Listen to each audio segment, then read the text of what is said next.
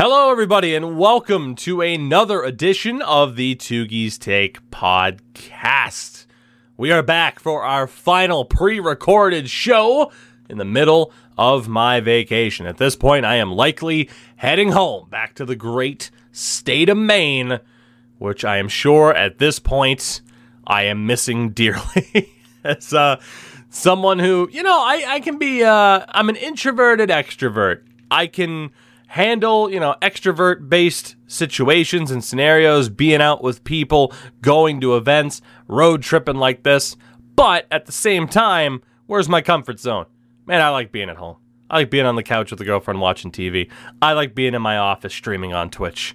I like being able to just walk my dog around the block. I'm going to miss it, I'm sure. I'm missing it already, and I haven't even left. By the time this show is up, I definitely would have been missing it. That said, again, today we are going to kind of finish up our recaps of the seasons that, weren't so great, is the best way to kind of phrase it, I think. We're going to be talking about the teams that did not make the Stanley Cup playoffs. Specifically, of course, in this episode, we're talking about the Pacific and the Central Division teams. Of course, if you missed it, in the past two episodes, we have talked about the two Eastern Conference divisions, so check those out if you have not already done so. And we will pretty much get down to business. Like I said, this upcoming Tuesday, we will be back. Endo, myself, maybe a guest, maybe Sin. I don't know. It's a weird time, but we will be back this Tuesday, and the podcast will be back to normal, hopefully for the rest of the season. Might be a little bit busy in June. Time will tell.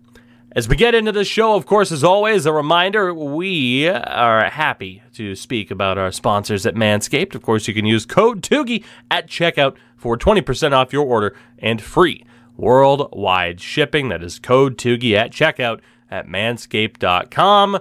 Again, head to toe and anywhere in between, specifically your balls. Manscaped's got you covered. So again, make sure to use code TOOGIE at manscaped.com. 20% off your order and free worldwide shipping. Let's talk some hockey here, shall we? Now, obviously, by today, which will be April 22nd, goodness, by today, we are going to be well aware of every team, I would say, that's making the playoffs. The Western Conference should be a little bit more clear. At the time of recording this, Vegas, Vancouver, both with 8 games left, Winnipeg as well. So I'm sure that Western Conference wildcard situation will be decided.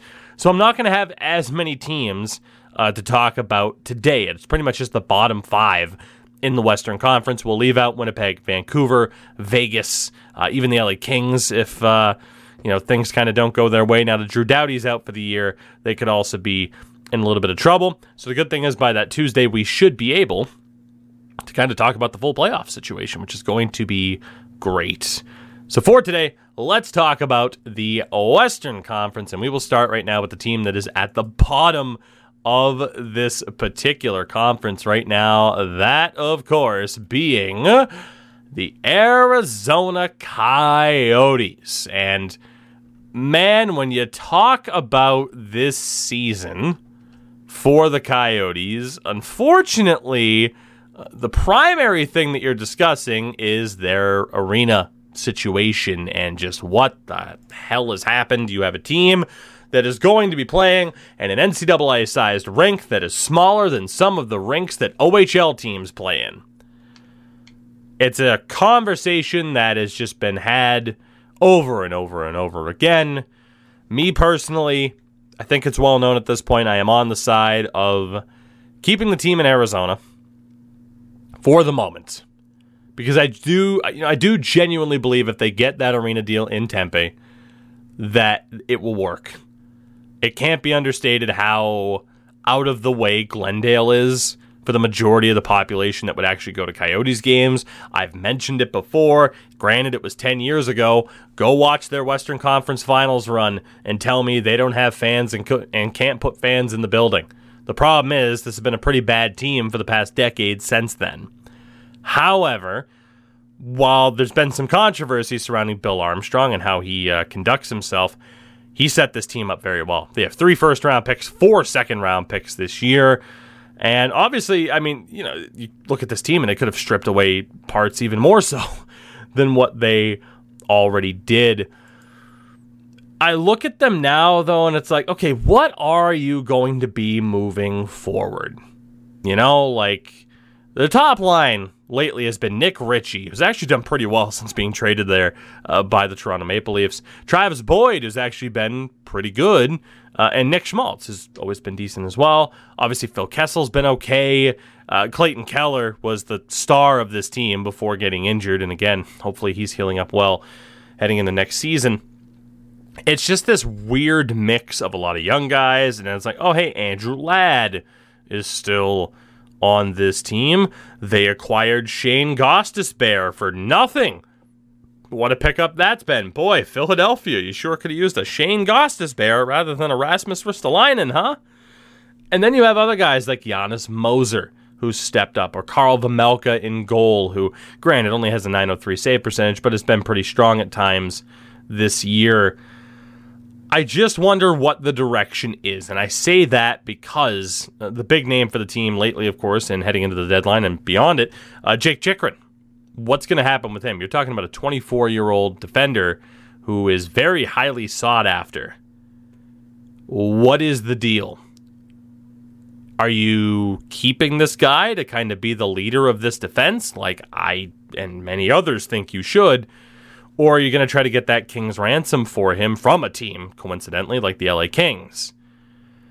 I don't know what to make of them right now. When do you stop tearing down to build up with what you have? And it's like you have your Dylan Genthers in the system. You have some decent pieces, really. But when does that switch flip? And when do you go for it? And in terms of going for it, they're obviously going to have a mountain of cap space. You got $12.8 million coming off the books between Phil Kessel and Louis Eriksson, another $5.5 from Anton Strawman, another $6.2 from Yaskin and Roussel. They're going to have all the money in the world. Who wants to go play there when they're going to be in an NCAA rink? There'll be some veterans that'll take the payday. But are you going to be able to weaponize that cap space in free agency? I don't know. So for those reasons combined, I am very intrigued to see what happens with the Coyotes in the next 5 months or so. I just don't know what to make of them right now. And I think a lot of Yotes fans out there kind of feel the same way, that they're stuck in a little bit of limbo right now, all things considered. The Seattle Kraken. One of the biggest what-ifs, I think, in NHL history.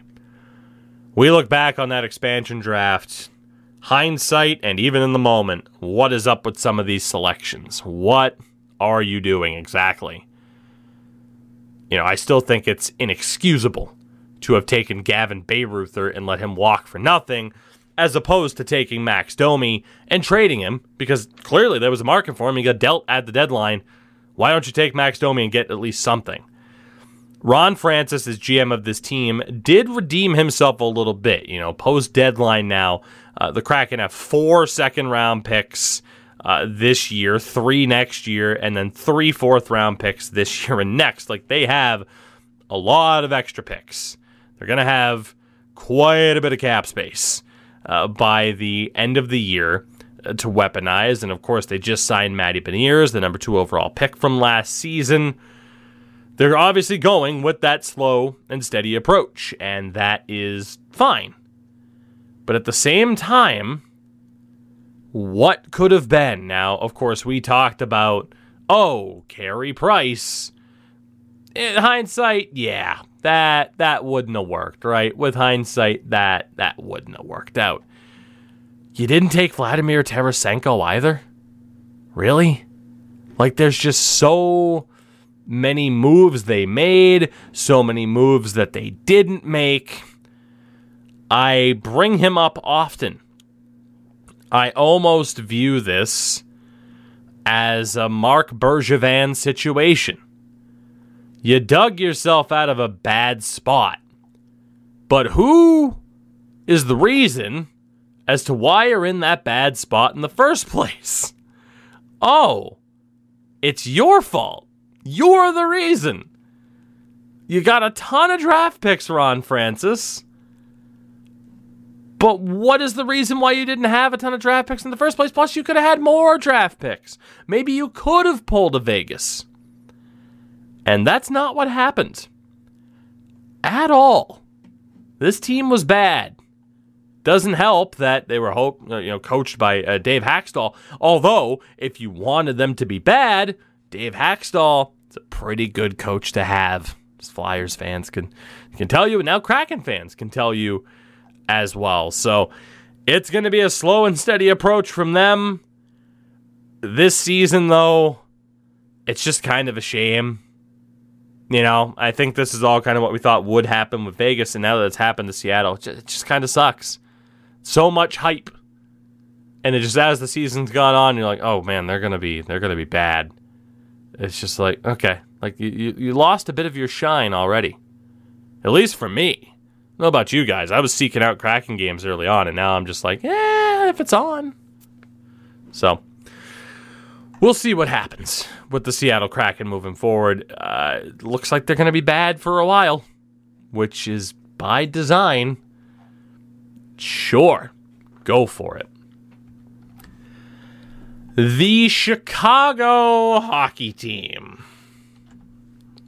That's right. I'm one of those woke liberal cucks that thinks they should change the name and the logo, and preferably team owners as well. What a piece of shit I am. How dare I? White knighting. All right, we'll get over all that shit. Just getting that out of the way. I can't imagine any of those people actually listen to this podcast. Although they might. Hate watching, hate listening's big on the internet. Chicago, I don't need to tell you what's going to come to mind when you think of their 2020-2021 season. You all know what's going to come to mind. Speaking from a strictly hockey perspective, looking ahead here, this year, of course, they don't have their first round pick because of Seth Jones. Oh, God.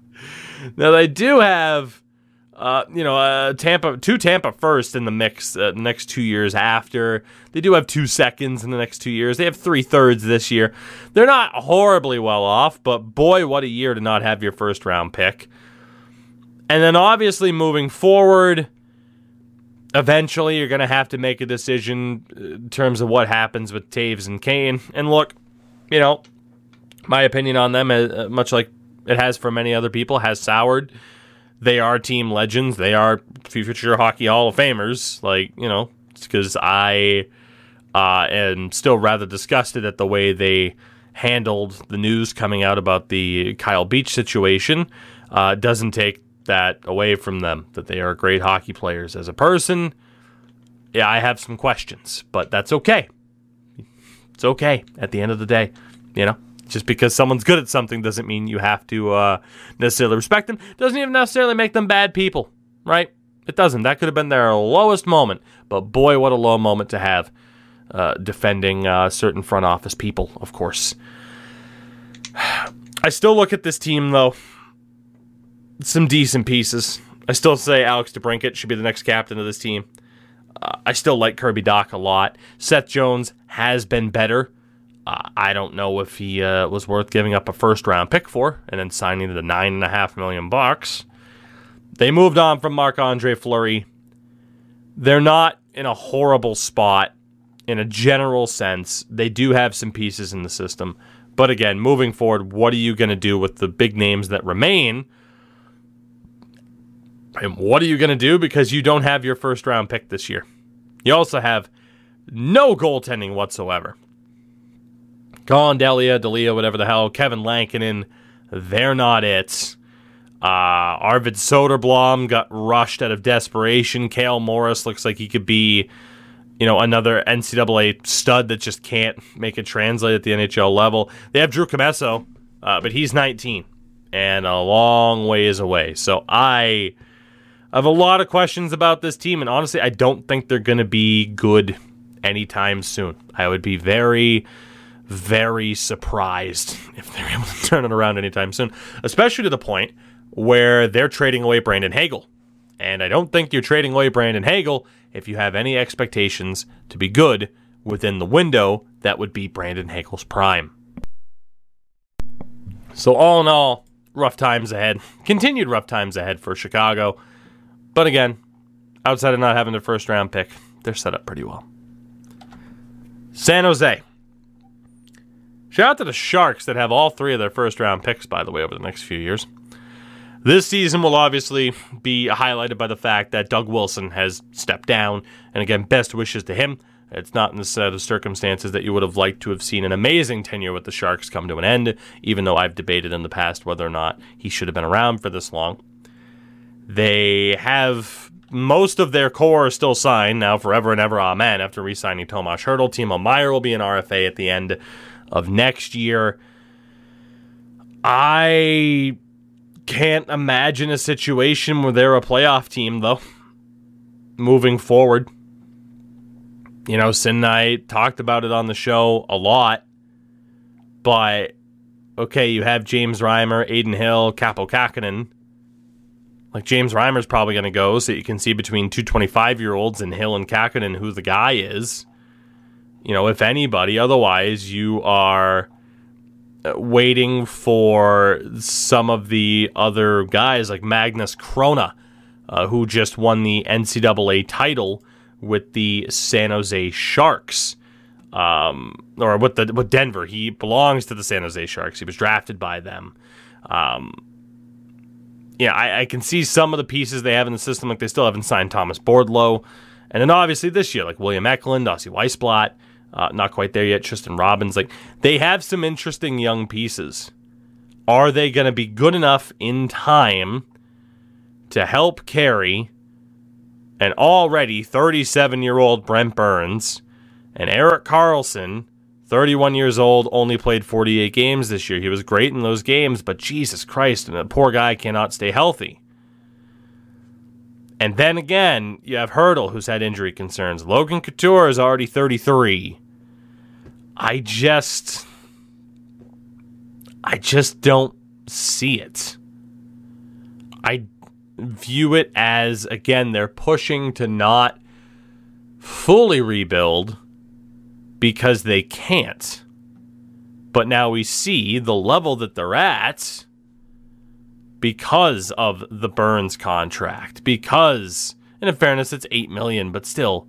And, you know, I will say, in fairness, the Burns deal, $8 million is not bad. He signed until 2025.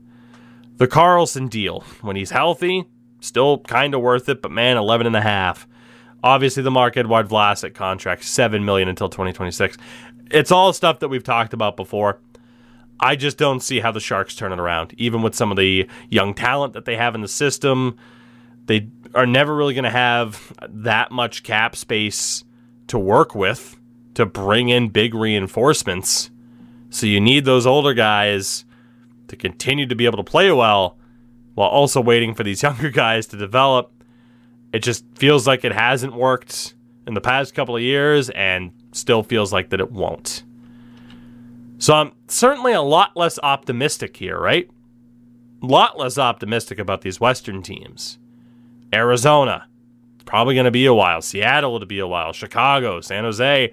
And then there's the last team, Anaheim, who love to skill it up. A lot of draft picks, including a first from Boston for Hampus Lindholm. I think I'm pretty much in line with everybody else. Fairly optimistic about the future for this team. Now, I think this season might be most remembered for the fact that Ryan Getzlaf has made it official. This is his final year. He's 36 years old. And that's just, it hasn't really set in yet. Like, oh man, Ryan Getzlaf's retiring. Like, it sucks. It sucks.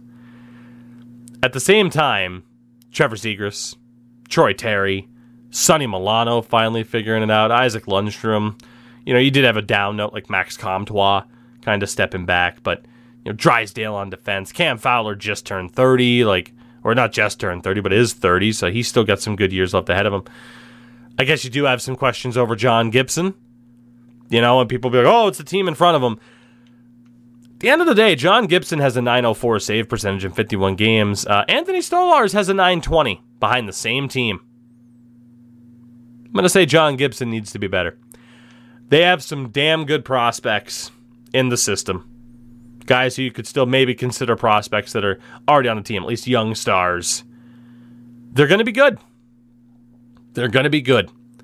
And in terms of looking at the teams that we've mentioned in this episode, they're going to be good before the rest of them. I can't imagine they wouldn't be. I mean, Anaheim, obviously the best record out of the group so far. They spent a decent amount of time atop the Pacific Division this season. But at the same time, they have some holes to fill. And I just find it interesting. 3 out of these 5 teams, and the 3 most recent that we talked about, Anaheim, San Jose, Chicago, they were good for a really, really long time. And now, I mean, granted, Anaheim made a conference final run not all that long ago. Or at least the second round. Like, there was the series with Edmonton. It was like 5 years ago. Not all that long ago in the grand scheme of things.